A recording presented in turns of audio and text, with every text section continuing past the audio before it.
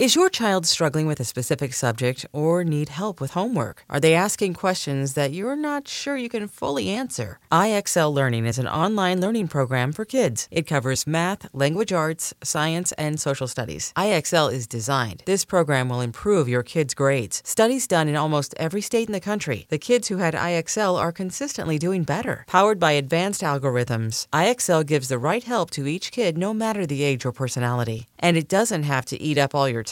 One subscription gets you everything for all the kids in your home, pre-K to 12th grade. So don't miss out. 1 in 4 students in the U.S. are learning with IXL. IXL is used in 95 of the top 100 school districts in the U.S. Make an impact on your child's learning. Get IXL now. And listeners can get an exclusive 20% off IXL membership when they sign up today at IXL.com/audio. Visit IXL.com/audio to get the most effective learning program out there at the best price.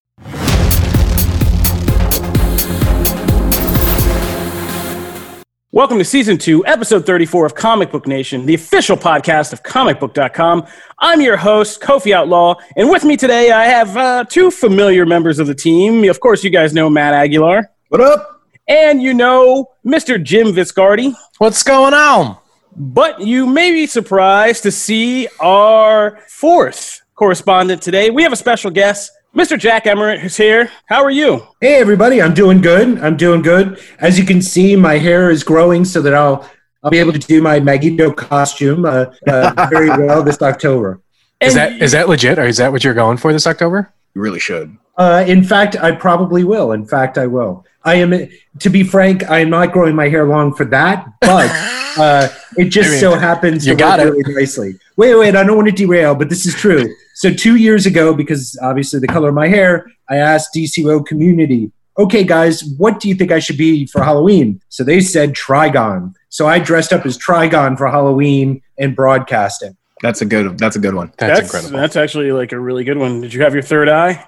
Yeah. Well, it's 6 eyes altogether, right? So I had the 2 sets of googlies on my forehead, and then I put like red, the red paint all over. But the problem is, like the skin paint, the red, like it literally gets over everything. Like it was everywhere, no matter what I did. So I'm still getting it out of my clothes. Nice. It takes me back to a memory of Homecoming, but I'm not going to get into it. Well, you picked a very good day to join us because, usually since we've been on quarantine lockdown, like these things can get kind of bare. But like today, we actually have something really big to talk about, which ironically we were just talking about in the last episode. We just did a whole segment talking about the possibility of Justice League Snyder Cut arriving, and we had all these bright ideas about it that we shared on the show. We were dipping back into imagination land and talking about watch parties and all this stuff you could do and how great it would be. And as soon as we got out of the booth, Warner Brothers basically came out and said, you know what we're going to do instead? We're going to make you guys a full movie. We're going to throw a bunch of money at it, and we're going to finish this thing for 2021. So we're going to have to talk about all of that. But before we get to the Snyder Cut and that epic discussion, we're going to start at the top with some of our news flash items. Today, we got to talk about a big shakeup in the Arrowverse, a kind of weird shakeup in the Spider-Man movie franchise, and if we have some time, maybe some other things happening on the Netflix side of things with some graphic novel adaptations. But let's just start at the top with the DC TV universe news that Ruby Rose shocked the world by kind of upping and saying, hey guys, I secured that Batwoman season 2, but I'm not going to do that. I'm out. Rose out. And so Ruby Rose has exited Batwoman and kind of given a letter that said that was very diplomatic in saying thanks to all the people who run the show and make it. But apparently she is done with the series and kind of moving on to greener pastures, and they're going to recast the role for season 2. So, Matt, as one of the people I know out of the 5 I know who kept up with Batwoman, how are you feeling right now, buddy? I'm bummed. I'm bummed. I'm also confused because we still don't know why. Well, what I think the reason is. The reason that everyone seems to be pointing to is she just didn't like the workload that comes with making a TV show. Making a TV show is way more intense than I think people realize than putting together a movie. And let's face it, I mean, Ruby Rose has had some luck, and she's been in some big franchise movies that, you know, if that's the world that she wants to be in, she's already had a bit of luck there. And so, you know, why not want to go there? But it's if that's but other people were also pointing to the injury that she had on season 1 and like some of the stunt work stuff. Injuries happen everywhere. True, right? And she does she has a thing of doing stuff. Well, she was almost paralyzed, Jim. That's not like I didn't realize that was that. Are you serious? A career thing, like if you're Ruby, that she's legit, right? Like she's somebody who can see working up the ladder in cinema, you know, contending for Oscars. Like she has presence, and you know, it's the Buffy effect. If you do a TV series for a certain extended period of time, you become typecast. Right? It's not Sarah Michelle Gellar. It's like, oh, there's Buffy, right? Like, and that really works on the one hand because it gives you a tremendous career security. Yeah. But if your aspirations are different than that, I could see it. But it's definitely heartbreaking because she owned it. Oh, yeah, she was great in the role. She was the best part of the early trailer when the first trailers hit, and people were like still a little undecided about the villain and this and that. Everyone unanimously was like, Ruby Rose is a great Kate Kane. Like she inhabits this character perfectly, and especially like when she gets a suit later on, all that stuff. So, and I thought by the end of the season, right, she's really coming into her own. Like you work out the kinks and all that. Season 2 is always the one where you can then you gotta figure it out. Yeah, the gloves come off and you can really just run with it. Well, and especially for those CW shows, right? Like I would argue that most of the second seasons, with the exception of maybe being Flash, have always been the second season of Arrow, I think, is one of the best seasons of television. They figure out what to do, right? They figure out like, okay, what makes this character tick? What makes this character successful? Yeah. And Batwoman arguably is more challenging than Flash or Green Arrow because Flash and Green Arrow have had loads of comic stories to draw from. You know, and so there's this huge armory of info that they have to draw from, whereas Batwoman, very small, right? Yep. And so as a result, it's much tougher to suddenly come up from just a standing start. Like, oh yeah, here's season 1. So I think by the end of the season, it felt like, okay, we're kind of feeling ourselves out. We're kind of knowing the direction we're going to go. And I'm glad that the series is continuing.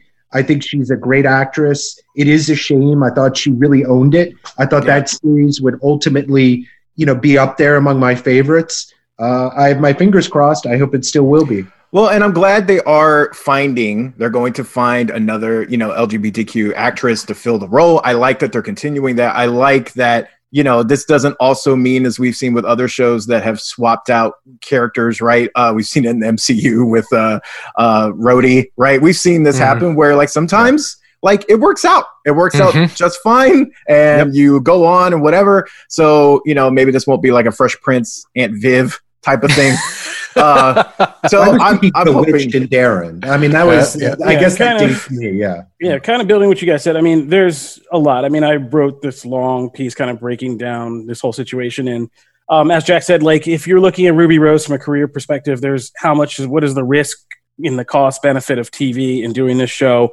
There's a lot of speculation about because of the pandemic, you know, season 2 and that whole production process was in chaos and they were going to be kind of just stranded in limbo about knowing this was coming up, but not knowing exactly when they could get back on it, how long it would take, you know. I think that's like, it's a curse and a blessing, I think, too, right? Because now they have more time.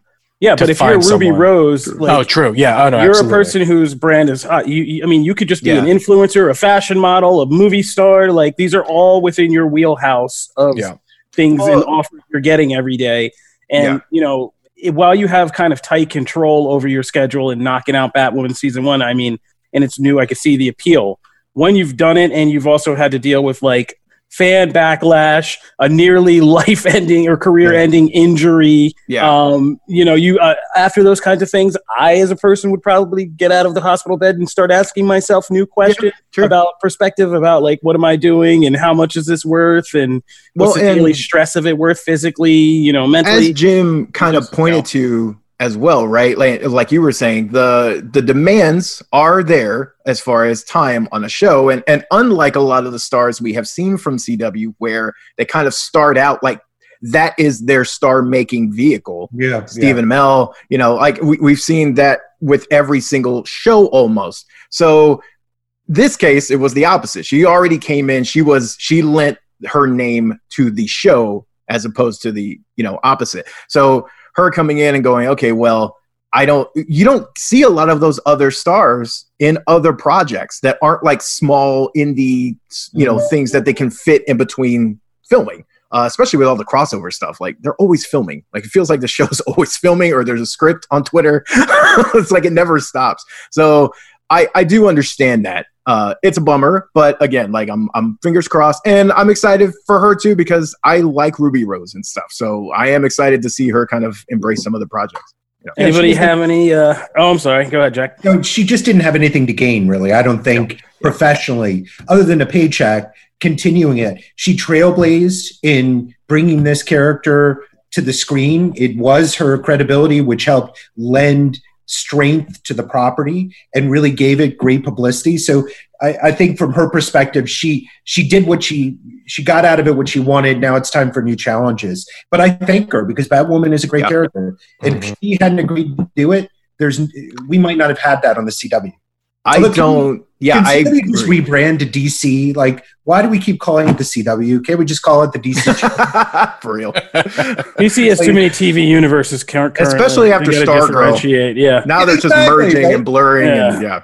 Does anybody, before we get out of this, anybody have any kind of nominations they want for the next actress to play Batwoman? Well, I know of two already that have thrown their name into the ring. Yes, Stephanie Beatrice who plays Rosa Diaz on Brooklyn Nine-Nine. Yeah, Sonya Deville also from WWE fame also threw her name into that ring as well. Like, hey, like cast me now. You're going to see a lot of people I feel like kind of vie for that role. So I wouldn't be surprised. This is actually something that, and again, kind of like Jack was alluding to, you can kind of credit Ruby for this, of kind of bringing this role and this project to prominence, because before all this happened, yes, you still had people in the community of like, oh my God, but it wasn't like some of these other mainstream stars. And I feel like she kind of set that to where anybody, even in a bigger show or whatever, can feel like, oh yeah, I want to jump into that. That's something I want to be a part of. It might be another bigger name that and not just an unknown. Could you envision, anybody fighting to be the next Arrow or the next Black Lightning in the same? Yeah, no, probably not. I mean, we just talked to Robbie Amell, but I'm sure he would say if it was a paying job, yes, he would take over. Yes, that's Also, do we still call it the Arrowverse? Yeah, Arrow's gone. But it started. That's where it started, Matt. That's we're not going to update the wikis at this point. Fair enough. That's where we're Fair enough. Okay. All right, let's move on. We got to go from DC over to Marvel and talk about a new Spider-Man universe movie that's coming out. We were hearing kind of trickles of rumors about all this, and we were all like, oh man, what's it going to be? We were hearing things like Madam Web and Charlize Theron, but instead, we're getting Jackpot. You sound so who made her first appearance in a free comic book day issue of Spider-Man in like 2007. I forget. It was a bit ago, which is just crazy, right? Like it came around. Like that character is a character that came around, that spawned out of the whole Brand New Day, or One More Day, Brand New Day, which is the era I completely ignored it. Which is the era Matt admittedly doesn't like. But like, it's not that she's a bad character, right? It's just like, of all the characters you could have picked in the Spider-Man like world, right? That's the one. I mean, like, you could. I mean, I fully expect there to be an Overdrive movie next. To be fair, that's how I feel about Madam Web. But Madam Web was like, we talked about Madam Web being kind of the next. She's pretty important to a larger. Yes, can you fit Spider-Verse, live action Spider-Verse? Absolutely. I'm going to explain it. I'm not saying I agree with it. Sure. So if you are trying to get talent to go into a Spider-Man movie, directors, writers, and so forth, there are a lot of people in Hollywood, a lot of pros who do not have the Marvel knowledge. Yeah. And so Jackpot is an empty vessel. So really it's something that they can create anything with, and nobody really cares about the canon of Jack. And so from that perspective, the creatives behind it can make anything that they want. Now, the secondary thing is very difficult unless you do a Spider-Woman movie, that there's a strong female character in the Spider-Man universe, right? Now, I knew I liked Jack. You could do a Spider-Woman movie, but man, first of all, which Spider-Woman? There's only one, Jack.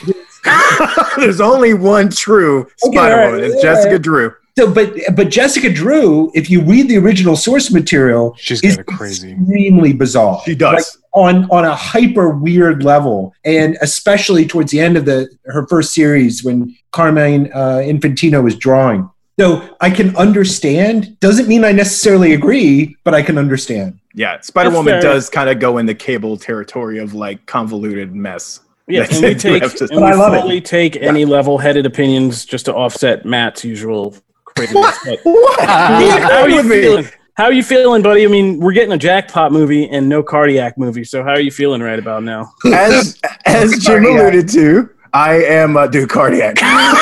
As Jim alluded to, I do kind of write off pretty much anything that happened like in One More Day and right at the beginning of Brand New Day. And so like anything that kind of spawns from that poison chalice, if you will, that's kind of not my thing. However, I do see it from Jack's perspective. I understand that. It makes sense. And there are several characters in the Spider-Man canon that, have the basest of levels of character development. They're essentially a name, a power list, or in some cases not. They just fight really well. It's like half the Spider-Man characters in the world are just like, hey, they're mercenaries and they have different costumes. It's like half of Spider-Man's roster of people. But, I get that of giving a clean slate. Also, it makes sense from how do you build, if you're going to get a bigger name star, how do you sell them on a movie? Because it's not like you're saying, oh, you can be in the MCU, right? The Spider-Man movies are kind of, yes, they're tangentially connected, but it's only for like certain Spider-Man movies. So like the spin-offs are kind of in this weird limbo.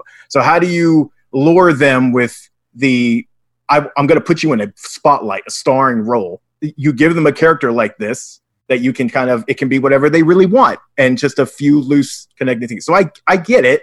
I still don't like it. And I still don't like that this character, Madam Web, that like the characters like this get movies and Spider-Woman's just out there who has like fan cred and actually is like a popular character. Like I'm also the one advocating for a Darkhawk movie, but I get that there's like 6 people that care about that character. It's not realistic. It's just something I want. Spider-Woman can actually legit, I feel like, hold a movie. So it's one of those weird things. I feel like you guys are very optimistic, and here's why I'm a little worried about Jackpot. Because I feel like Jackpot's origin and kind of the nature of her character, I try to imagine that being taken out and handed to a third-party studio team. True. And Jackpot's kind of whole deal is basically being kind of like this super mom, right? Like, yeah.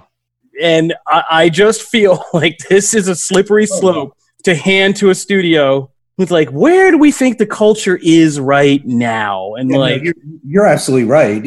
And that is the problem, right? It's an empty vessel, but the problem is without that material to be able to lean back on, right? Look at the Avengers movies. There's thousands of Avengers comics. They picked out the best bits of each to create what we experience in the movies. They don't have that for Jackpot. So the only thing they have is their writing. And so that's like, well, good luck, right? Like, yeah, it really is a crapshoot. Nice. Yeah, I'm just thinking about the marketing about like a mother will do anything to protect her family and punching through walls. And I'm just like, oh, man. It's a story that requires subtlety. and nuance. I don't know if they have that, but hey, I go nuts, surprise me, but I would love to be surprised. But I also, while I understand why they did this, I wouldn't call myself optimistic. I almost don't care. Like it's just like, okay, I also kind of have a Nightwing-ish feel for this. Like, I'll believe it when I see it. Like, that Nightwing movie's been teased for years, and like some of the DC stuff that got thrown against the wall and just like has never happened. I kind of look at with Jackpot, like the Black and Silver was the only thing that I sort of got amped about, because I actually kind of dug what they were doing with that, and that has also yet to manifest. So I'll believe it when I see it, type of thing. Yeah. I think I'm going to see a thing about a hardworking scientist mom who has a new baby, becomes a new mom, gets super strength. There's going to be a terrible cliche. It's a Beyonce track at the end. But here's the other thing, right? I'm going to be rolling my eyes. This is a movie that's supposed to sit in the Spider-Man universe, and I have a feeling that this is going to be a movie that is not necessarily for diehard comic fans, right? Like, they may try and make that twist and, you know, and play up, you know, that angle a bit, where it's not going to be, you know, like really a movie for us. Like, they may try and mass market it a bit more.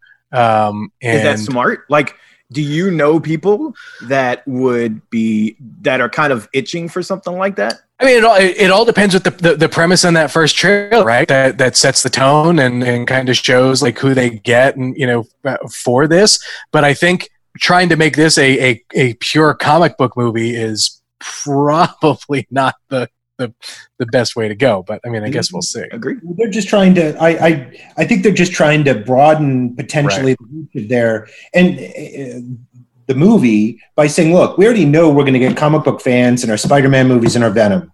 Well, what's an audience that we can try to target that wouldn't normally go? And then we're going to get a crossover. The comic fans are going to see it anyway. But are they going to get those other people that want to see a different style of story to come along with it? To some degree, Shazam was like that, right? Shazam wasn't really straight up superhero movie. It was quite a lot different than what we'd seen so far. So I can understand it, but I agree with you guys. Like, it's risky as heck. Like, I don't. It's not like I'm expecting like, oh, I can't wait. You know, it's like, okay, good luck. Yeah. Yeah, hey, this is one of those things I will be more than happy to be proven wrong on, because I want them to make a successful movie and, you know, fit, because these movies also tend to be the best way to launch other characters. Like, these kind of movies that can hit a mainstream audience, they're great for fitting in little cameos and whatever, and planting seeds for characters that are bigger names to comic fans. Like, who knows, maybe a Jackpot movie gets a solo movie. And it's something that Prowler. It's a successful Cardiac. The Batman animated series did. Look, Batman animated series created Harley, right? Like, there's no reason that a movie can't either create or add credence to an otherwise minor character and raise it to the level of one of the iconics. That's a good point. Fair enough. And all right, we'll see how this thing develops. We'll be keeping our eye on Jackpot. Maybe this is like Matt says. It's one of these DC movies. It's just here now. In 6 months, we won't even remember we were talking about it. R.I.P. Madam Web. All right, we're going to take a break, but when we get back, we have a lot to talk about when it comes to Zack Snyder's Justice League.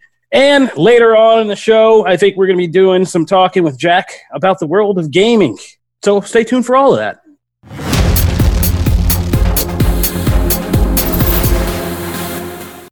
Knowing how to speak and understand a new language can be an invaluable tool when traveling, meeting new friends, or just even to master a new skill. But it's not always simple when you're bogged down by textbooks and structure classes. That's why so many people trust Rosetta Stone. Rosetta Stone is the most trusted language learning program, available on desktop or as an app. It truly immerses you in the language you want to learn, like Spanish, French, Italian, Chinese, and more. You won't just be studying English translations. The Rosetta Stone intuitive process helps you pick up a language naturally, first with words, then phrases, then sentences. Don't put off learning that language. There's no better time than right now to get started. For a very limited time, listeners can get Rosetta Stone's lifetime membership for 50% off. Visit rosettastone.com/rs10. That's 50% off unlimited access to 25 language courses for the rest of your life. Redeem your 50% off at rosettastone.com/rs10 today.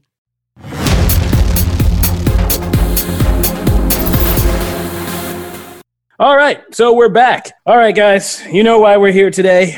I got out of bed this morning to do a couple things, but mainly is to wrap my head around this thing we happened.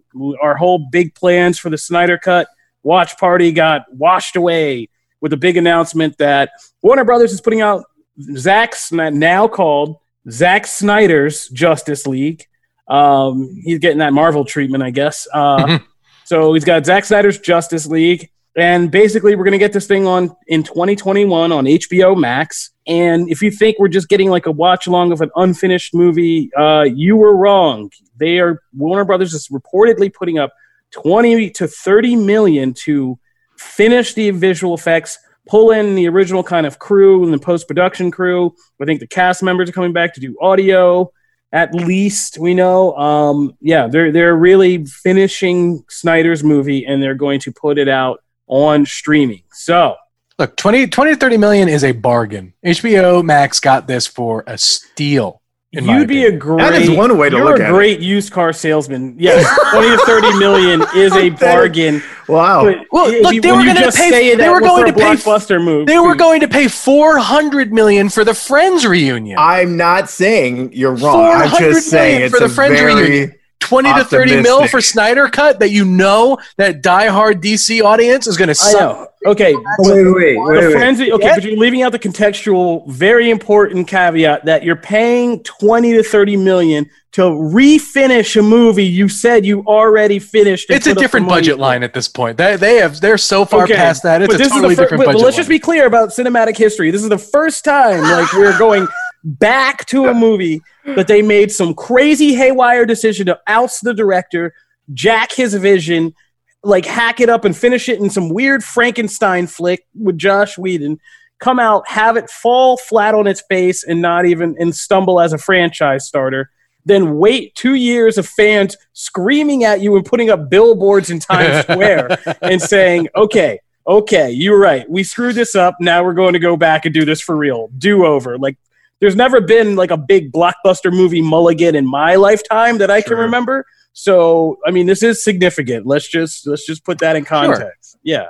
Okay. True. Yeah, but Jim you're so gung-ho on this. Okay. So which is awesome. I am torn because of some of the things that Kofi alluded to, because on the one hand, I am excited because I was, and Janelle called me on this, literally the minute this news came out, I got a message from Janelle. He told me it wasn't coming. I was like, I didn't think it was. I really honestly thought this was a pipe dream. You were not a believer in the Snyder Cut. I was not, but I also am excited to see it. I don't know what he was making, because the dude talks about this it's 4 hours and all this other, what movie, what were you doing? What were you doing when you saw Batman v Superman, the Ultimate Edition? Ultimate Edition. He was he's making those old school biblical epics just with he's DC talking characters. But he's talking you've seen 25%. I'm like, really? Why did they give you money? Anyway, point that aside, I will say I'm torn because I'm all for fan empowerment. Okay. I get it. I like being able to express my opinion on a show like this. What I don't necessarily like is that a vocal minority gets to just consistently bring up something that, while yes, it was disappointing, do you got to rewrite history? No. I kind of look at this just like I looked at Mass Effect and the ending that came out to that, and people were like, oh my God, we're so mad. And then they went and redid it. And I don't like precedents like that. I don't necessarily want a vocal minority to make it. No, I don't. I was honest about it then. I said this is May 2020 Matt. Well, but hold on. You can go back to when we talked about Sonic. Yes, February. You can go and talk about when we talked about all those things. No, I've never strayed from this. Weren't you the guy who was about Sonic? Yeah, I said we should release it as is. I said I didn't like. You were on the wrong side of that too. I thought I actually gave you too much credit. I stick with my points. I don't waffle. What I've said is what I've maintained this whole time is that I don't necessarily love that. I'm cool with the result of this. Don't get me wrong. I'm excited to see it. I think you were wrong about Box Office Champion 2020 Sonic the Hedgehog. Well, that's fine, but I don't like that. I don't like that they went and redid Mass And you're kind of underselling what the release the Snyder Cut movement was. You're saying it's a vocal minority, but like it is a vocal minority. It had big celebrities. It roped in major outlets, big celebrities. Again, a dude dedicated his life to writing a book about it. I understand that, but people have written books about a lot of niche things. That's not even a qualifier. My point is it was a legit phenomenon of sustained fan interest. Like, it's a thing that I honestly thought would go away. I get that. I'm not saying it wasn't like successful in its own right and all the other stuff, right? It got it done. What I'm saying is it's still, on the grand scheme of things, we live in this bubble that makes these things bigger than they are necessarily. I'm also saying there's a lot of people that don't care about the Snyder Cut or Justice League or whatever. We're talking on a worldwide basis here. It's just the same thing as Twitter. It's a vocal minority. I'm part of that, but it's a vocal minority. No, I disagree with you in this case. Like, I got to crack my knuckles for this because I've been somebody who's been part of DC. Like, I've been a Snyderverse fan since the beginning. Yes. And this has been a continuous fight. Like, fans have been fighting for Man of Steel since it came out. Fans fought so hard against Batman v Superman that Warner Brothers put out that Ultimate Edition, and it became a big success on home video. Mm-hmm. Then they continued the fight with Justice League, and this has been an actual phenomenon that you could write about how fans have taken on a studio for an entire filmmaker's studio doesn't have a backbone. Hold on. That's all it means. Hold on. It means one studio does not have a backbone and constantly caters to fans. Like, it's not world. Yeah. Like, it's not every studio. Jack's got it right on the point. Studio wants to make money, and they know that they are going to make that money with subscribers. Yeah, absolutely. But Jack, I want to ask you, because you're someone who's in a bit of a creative role with the stuff that you do, and Matt brings up obviously the Mass Effect point and things like that. I mean, this feels like stuff that you would probably encounter, from time to time. Give us insight, kind of, as a mind of a creative, to kind of, what this potentially means, and is this in fact a slippery slope, or is this just not necessarily the new normal, but just, like you said before, the money's there, why not take it, kind of thing. That's exactly it. Look, this isn't a real deep thought process from the studio. They're like, look, can we at least get a million or 500,000? I don't know how much HBO Max is going to cost, but are we going to be able to get subscribers purely because we've done this? That's it. And they're being counters say, yep, and so they're going to go for it. This isn't any more complicated than that. And I'm all for, hey, look, I'll see it. Like, I'm interested to see how it turns out. I'm not against them doing alternate endings or changing things, because at the end of the day, they're just trying to make a buck. And I respect that. I get it. And if changes need to be made in order to achieve that, okay, well, that's the joy of capitalism. But it's interesting because there's so much to this one in particular, given what Zach has teased and said and whatever about his version of the movie, what he wanted the end result to be. I mean, characters like Green Lantern and Martian Manhunter, and those characters were characters that he said are in his movie, and so now we're going to get potentially a new Green Lantern, right? And you put this cut out, give it a 2-weekend theater run, maybe 3.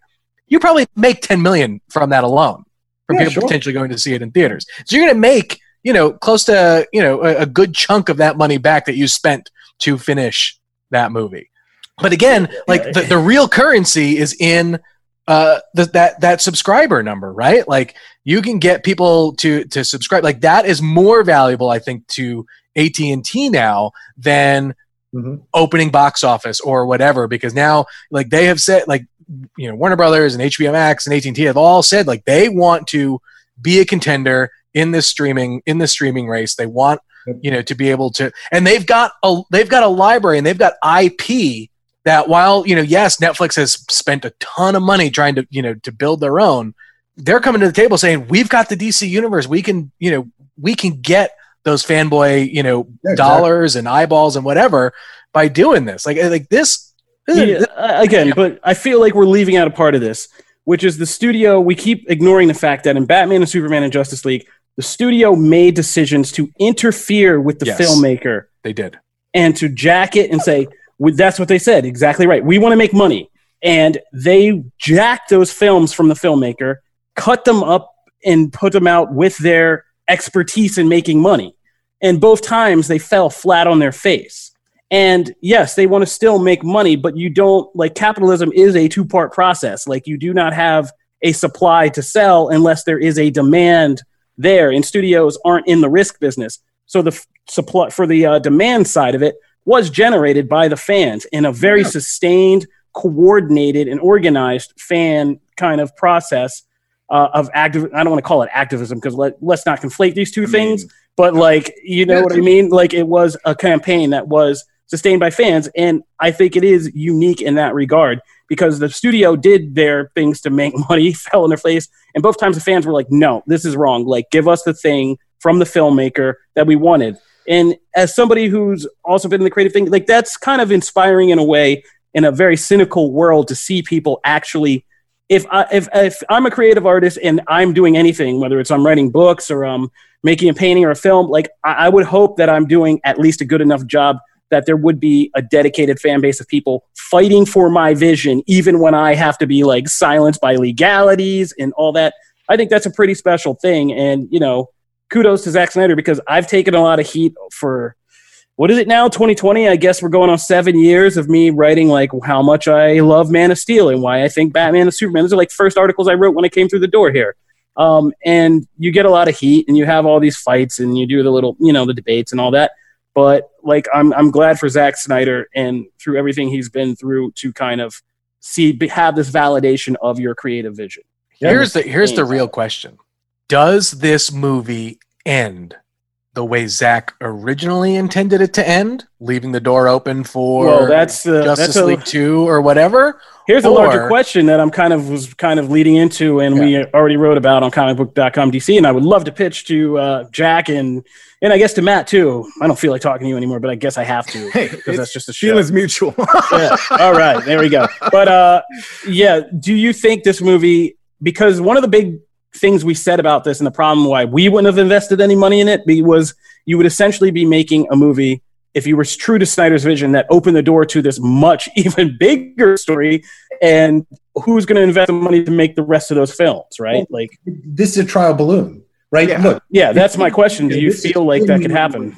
Because I'm sure. Look, let's say I'm sitting back and I'm Warner Brothers, and I work with DC, and I love those guys immensely and gals. But the difficulty that they have, look at the movie successes that they've had: Wonder Woman, Shazam, Joker.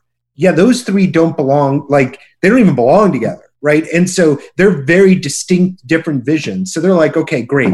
What are we going to do with this Justice League idea? I don't know. I have no idea. Justice League movie, it underperformed. I got it. Let's put out the Snyder version. And if it does boffo, we'll give them Justice League 2, because why not? I don't think they have a better plan that I've seen. Yeah, so I agree with that. As if you're a Zack Snyder fan, man, go get 4 subscriptions, do whatever you can, because that sends a message, a very clear one. And that is, hey, this has mass market appeal. This next movie, if you allow him to continue his vision, is going to be great. And hey, if I were DC, keep making the Jokers, keep making the Wonder Womans, have a universe that isn't necessarily so intertwined like MCU, where it's very similar style and feel. Instead, DC embraced, we have lots of different stuff. Yeah, I mean, I'm kind of with you, and this was my whole thing. Like, this is the test balloon. This is, the canary down in the coal mine, because this is a new thing. Will this big blockbuster streaming debut, like, really kind of set a new standard and help them see a real new kind of lane of the business and going into the future? And then they're doing this because it's streaming, too. I mean, this was made very clear. If they had to print billboards, hand out flyers, and do the usual marketing and distribution campaign for an actual theatrical movie, this would not be happening. But because they just got to put it into producing this and then they just drop it on streaming, it's a lot more feasible. So you could do the same thing and finish this, pull in the cast, get everybody together, and this would be the closure. I mean, because this is the not tying up this franchise, right? Like Jack said, there are these successes. You got Wonder Woman, you got Shazam, you got Joker, you got even Aquaman made $1 billion. Aquaman, like out there. And Wonder Woman and Aquaman particularly are kind of snared because they're still tied they're inevitably tied to the Snyderverse era, so they're not completely separated. And then there's the Henry Cavill question, the Ben Affleck's Batman. What happens in that universe? Like, you could actually just finish this all off. You could tie this all off, convince the actors, get them the necessary dump truck full of money, have them come shoot it back to back. All you're doing is production costs. Put it out on streaming. Finish Justice League.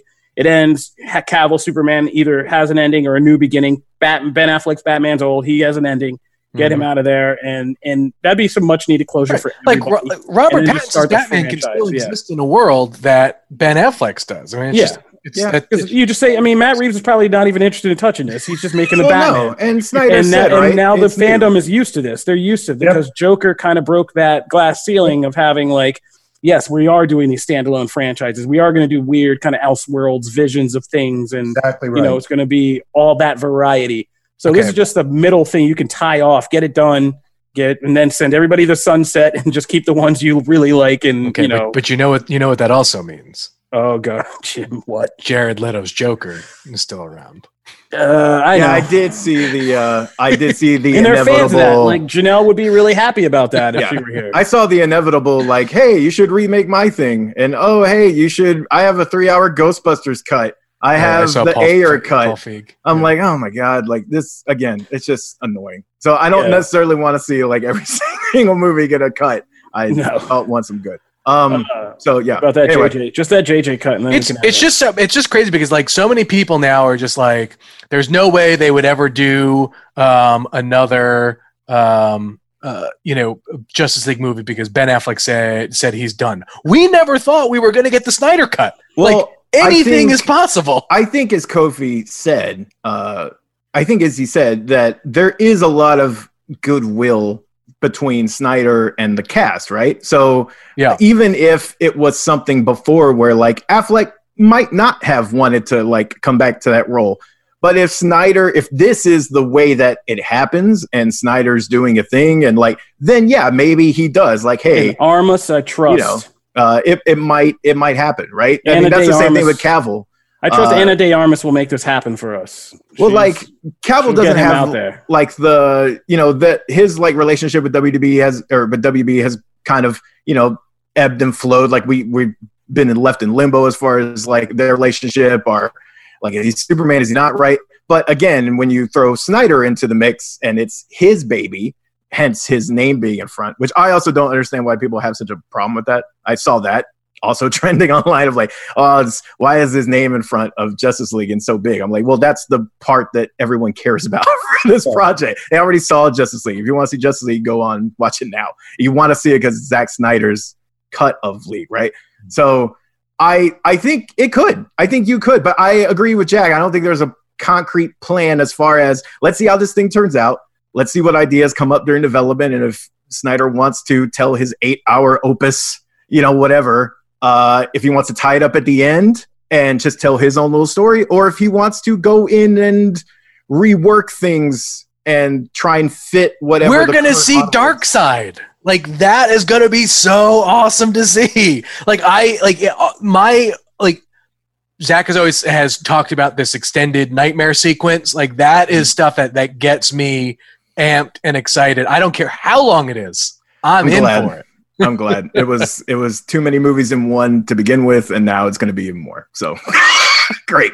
That's kind of how I feel. That's how I felt about BVS. Even the Ultimate Edition. It's okay to be wrong. It's okay. It's fine. It's like shoehorning too many things. Now you want to stick Green Lanterns in and stuff. A cool cameo is one thing.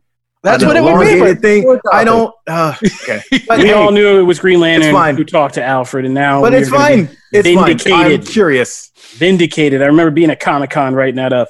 People told me I was wrong. Finally, this is our day. All right. So, anybody else have any kind of closing thoughts? Snyder cut, celebrations. I'm in. I think Joe Manganiello is this? Wait, is all Joe right, we totally forgot about that. Yeah, Deathstroke's back in this. That's right. Yeah, I forgot. Yeah. Joe Manganiello tweeted something cryptic about how the original Justice League movie was supposed to have. They were supposed to have Deathstroke on their tail. There was a whole subplot about this man. Oh yes, we didn't even. Yes, we do have to talk about one thing. Yeah, the format is still being decided, right? Like it could either be one incredibly long movie or it could be cut up. And I hope they do it as a series. I actually would like to see this tested out as a series. Yeah. And just this whole idea of taking a legit superhero team blockbuster movie and cutting it up to a series. Plus, they need something to rival Marvel's Disney Plus series right about 2021 area of time, and this would be a good way to do that. Like, I'd be down for that. Snyder cut like a 6-part series or 4-part or whatever it is. Like 6-part, do it 45 minutes a piece, and just like let people kind of watch through that and like do the real character work. Take the appeal of a blockbuster movie and the kind of deeper character work that people love in like the Netflix Marvel shows and stuff like that, and put them together and let's see what happens. That's my vote. All right. So that's that. Anybody else? Everybody good? Yeah. Well, man, we're also probably going to see more Kiersey Clemons too. Oh, is Iris West? Yes. Is they gonna? Wow. It's parallel. I mean, does anybody think this is a coincidence to the parallel universe that we just found that runs back time, that this is all happening? Some particles like leaked over from there. Maybe that's how it'll be really curious to see if this has any effect on potential the Flash movie plans. Yeah, I mean, and a lot of fans if this movie does, that's the interesting thing, and that's what I meant about like the fandom. Like, you can't tell hardcore fans of these DC movies that there is any version of the continuity is the Batman vs Superman Ultimate Edition, right? Yep. So like once this is out, we don't need to even pretend that other Justice League was a real thing. It was like a concept movie for the real movie, and it was 2 hours because Snyder's is really 4. Whatever. Is anybody going to start trolling and going online and asking to release the Whedon cut next? Oh, no. I've already seen it. And I've already seen the snark of, oh, wait, we got that already. Yeah. It's. Oh, no, you mean now we need 2 separate, it's like a Siamese twin separation. We need 2, I can't believe I said that, conjoined twin separation. You can, you need your fully Whedon and your fully Snyder cuts of Justice League, and then we need them to battle out and see which one is the true suprema. But that'll be interesting. So really quick before we start going, I know what you're going to say. Don't jump the gun. Don't jump the gun, because I'm already going to say, and I'm just going to do this a little bit harsher. We were going to talk today about Tenet. Is that what you're going to say? Yeah, I was. Yeah, okay. I knew. By the time this comes out. Yeah. So by the time you come out, the Tenet trailer for Chris Nolan's Tenet was going to be out, and we were so excited to have Jack on to talk about this because it was supposed to drop today. Yeah. And now we're finding out that they're dropping the Tenet trailer on Fortnite. That's right. Things. Yeah. So, which I can't even wrap my head around this right now, and I don't want to derail the show, but. Well, no, because I was actually going to leapfrog into my first question for Jack. So Jack has worked on DCUO, the DCU Universe Online game. And, we've seen, especially with a game like Fortnite now, where, there have been partnerships and things like this, where there have been genuine live events, right? We got some Star Wars stuff in the game. Now we're getting, people can see Tenet in game. Jack, are the logistics of something like that truly insane? No, actually, it's really easy. Is it really? Yeah, this isn't what Epic is doing, and for that matter, any sort of live service game, especially MMOs. You're operating 3-dimensional worlds constantly. You are adding new content on a weekly basis. It really isn't a big deal. Not in the grand scheme of things. Mm-hmm. What's fascinating is that in this particular case, they probably just looked at CCU, and the Fortnite at this moment in North America probably has the most amount of people in it of any channel that you can imagine. It doesn't matter whether it's Netflix, Amazon, cable, anything. There's the most amount of people in Fortnite, and so that's the best place to release a trailer. That's kind of brilliant. I didn't even think of it like that. The fact that there are more people online playing Fortnite at a certain point in time than are watching anything on television, or like that, to me is just like. I'll tell you right now, my kids are upstairs playing Fortnite. I can hear them. I've just recently got back into it, and I've gotten very good at it. So I'm all about. Humble brag. It's just, I was awful. I was so bad. Just gotta slip that in there, and I was so bad. But I have finally figured it out, and have gotten pretty good. You show those 11-year-olds put one right between their eyes. All right, so I wasn't sure who wanted to start this one first, but that was kind of Maddie. Maddie is our gaming expert, self-styled, but still legit. Actually, we just talked. I mean, obviously, we just talked a lot about the DCU, but the fact that you just recently introduced the Birds of Prey into the game. And the comic versions, which if you haven't seen the like screenshots and stuff, it has like the best Huntress costume, period. That is the like my favorite Huntress costume. So kudos. Thank you for picking that one out of some of the terrible ones that are out there.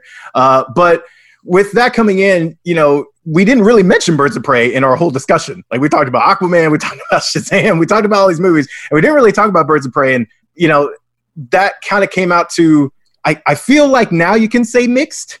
I don't know. At the time, it felt like there was a lot of positive reviews, but like it seems like after things have kind of settled and died down, it's been kind of mixed. So, you know, getting to work with that license and those characters and then seeing the movie and what the movie did, what do you want to see more of going forward in the DC movies? Like setting the Snyder thing kind of aside as its own, what the hell? What do you want to see them do more in the DC movies? Do you want to see them like keep going with that kind of Birds of Prey, irreverent, a little bit darker tone, or do you want to see them go a little bit more towards Shazam? Wow, that's a really good question. I mean, I think the Wonder Woman movie to me was sort of the perfect mix of everything. And what I liked about the Wonder Woman movie is how it stressed history. So what do I mean by that? I think that DC is one of its strengths is this generational idea of hero passing on to hero, from the golden age to the silver to the modern. Okay, great. But that also means in the interconnectivity of the heroes and the relationships that they have. So like, for example, Suicide Squad, the movie, had Batman in the background because so many of the characters had interacted with him and had that shared common experience. Deadshot, Harley, Killer Croc.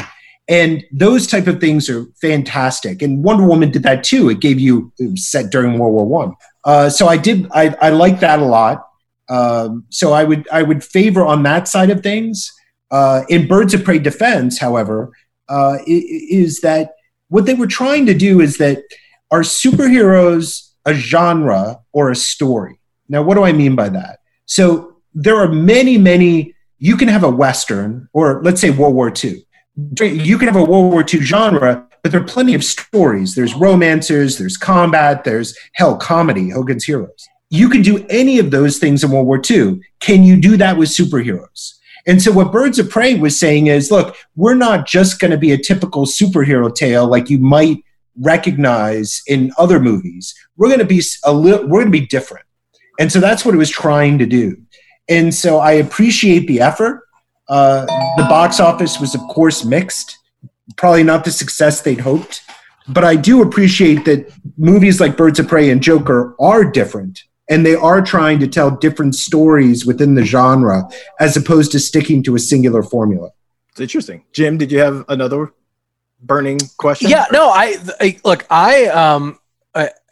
been playing a lot, like just over the years of DCUO, and the thing that always fascinates me. And I don't know if this is too much inside baseball or how much you can or can't say in that, but like, I mean, you guys have integrated a ton of characters and with a ton of skins, and have done a ton of great stories. How far out do you have to plan for that stuff? Like is it like and is it something where something comes up that may or may not be on a calendar somewhere that you have to then rip up track to try and fit in? Have that happened? We've certainly added stuff. Also, just so that your fans know my background a little bit, yeah. I currently operate DC Universe Online, but I designed and was a founder of Cryptic Studios, so City of Heroes and Villains and Champions Online and all games I loved. Like then I also worked on a Marvel MMO for a year and a half under Microsoft. They canceled it. And but anyway, somewhere, probably we can make adjustments up to maybe 3 months before launch. And then, you're really locked in. I'd say that right now we just started kicking around the storylines for the update in Q4.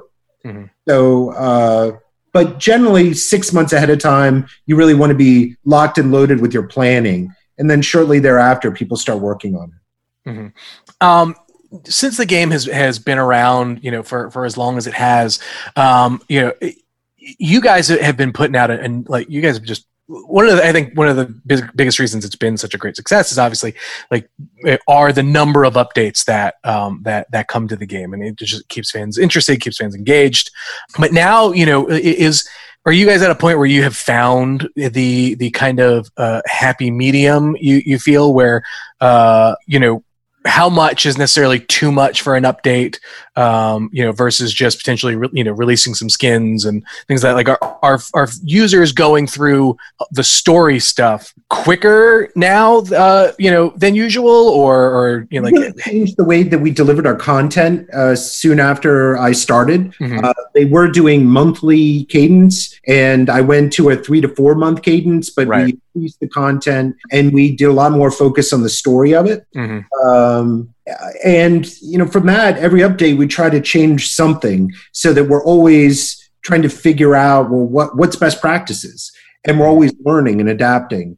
The current rate that we have of every 3 to 4 months is basically born of me in 20 years of operating MMOs. Mm-hmm. Is that I've tried it monthly, I've tried it every other month, I've tried it 3 months, I've tried it every 6 months, and that 3 to 4 month mark is magical for whatever reason. That's when players start losing interest in the game unless it gets something new. Mm-hmm. I don't know why. All right. You also have mined so much DC lore. Is it? I mean, do you guys ever feel like at one point, oh crap, like what are we going to do next? I mean, obviously, you guys are also doing some of your own stuff, but so how do you balance the story aspects of stuff when you're planning this out? Oh, I think that there's a ton of stuff. I like to think I know a bit about DC, and it's pretty easy for me to identify characters or things that are going on, or areas that had not been delved into before. Again, we really try to go deep in stories. So, for example, we had a 2-part, 2 updates, so covering 6 months, about Metal last year. Yeah, Metal. Yeah. Right, and I love Metal. Metal is one of my favorite events. I've been reading, I said, since 1974. I love Metal.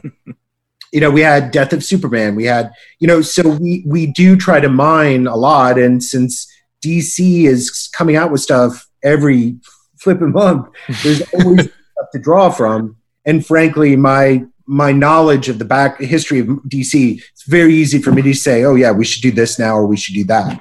The real concern is, and I hate to be long-winded, is that I don't get too dorky, right? Because, like for example, there's in the 70s, Walt Simonson did a backup series in Batman, Manhunter, right? Awesome stuff. All of you should read it. All of you, you should read Manhunter. But nobody knows who the hell Manhunter is. Yeah, that would be bright. Fair.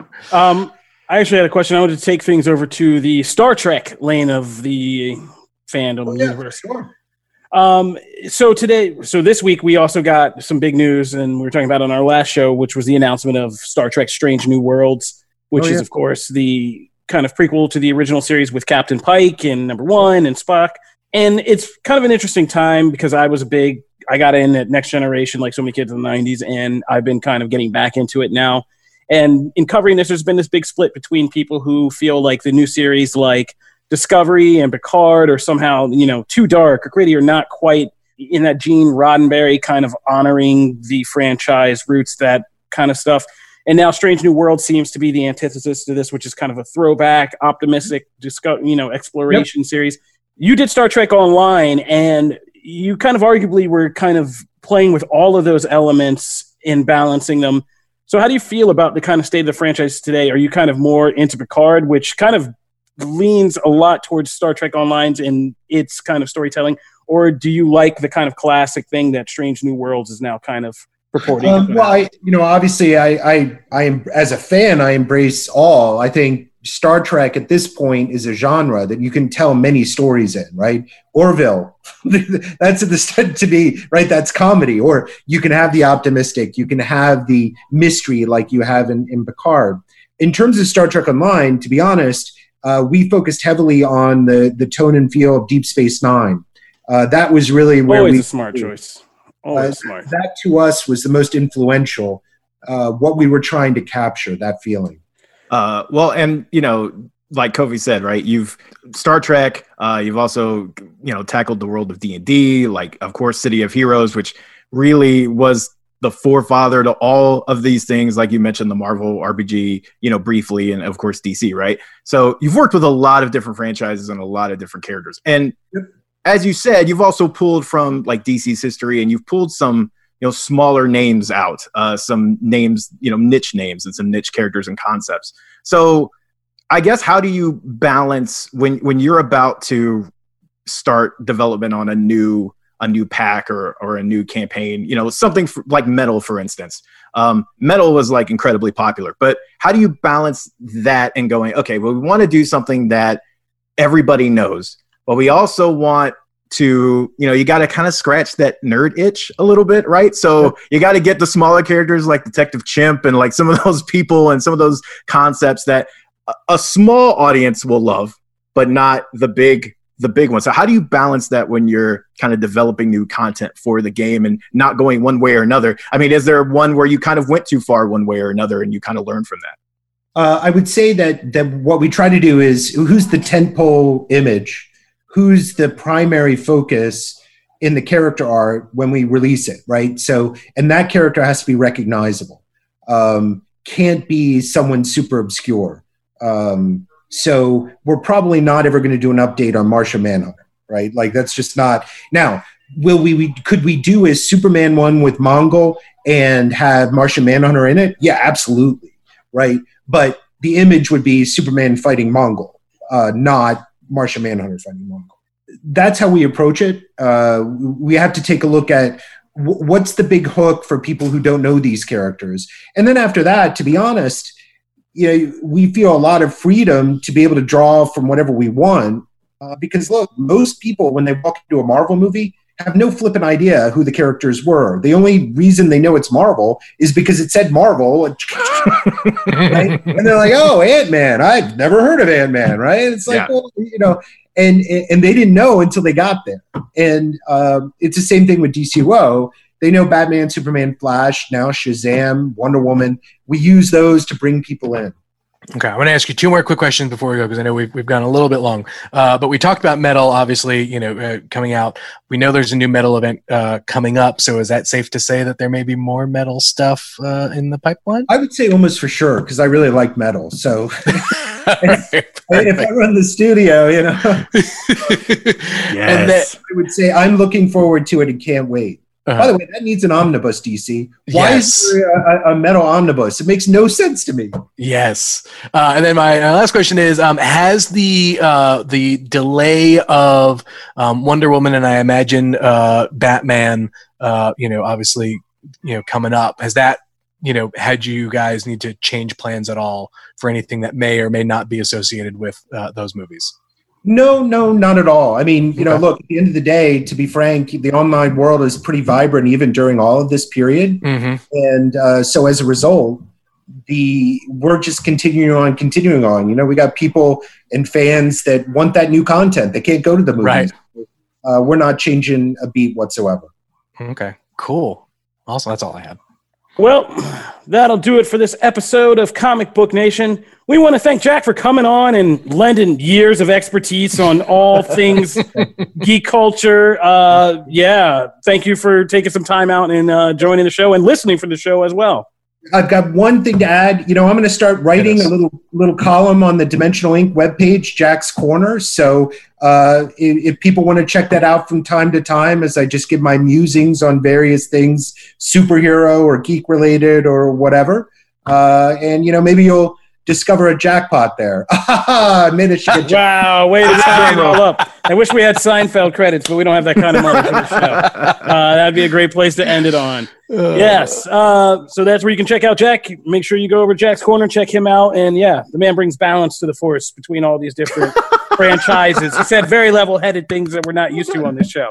So thank you again. If you're just getting now into Comic Book Nation because you're on lockdown and you have very little else to do, we appreciate you coming this way. We put up new episodes every Wednesday and Friday on comicbook.com. We can subscribe to our RSS feed and get regular updates about when we put up new episodes of the show. You can also subscribe on your favorite listening platforms. We're on iTunes, iHeart, Google Podcasts, Google Playlist, Spotify, Stitcher. You can tell any Amazon Alexa device to fire up Comic Book Nation podcast or see our smiling faces on the comicbook.com YouTube page. If you want to talk to us about anything or just drop any topics, make any suggestions, or yell at some of us for some of our opinions, Matt, you can always find us at the hashtag Comic Book Nation, or you can find me at Kofi Outlaw. You can find me at Matt Aguilar CB. I'm at Jim Viscardi. I'm not used to doing it. And Jack, let's give you one more plug. Where can people find you? Oh, where can people find me? You'll find me at Jack's Corner at DimensionalInc.com. All right. Once again, thank you for joining us for another quarantine edition of Comic Book Nation. You guys stay safe, stay connected, and hopefully you're finding some great content to enjoy while you're waiting for the world to get back to a semi-state of normal. We'll see you guys next time. Peace. Peace.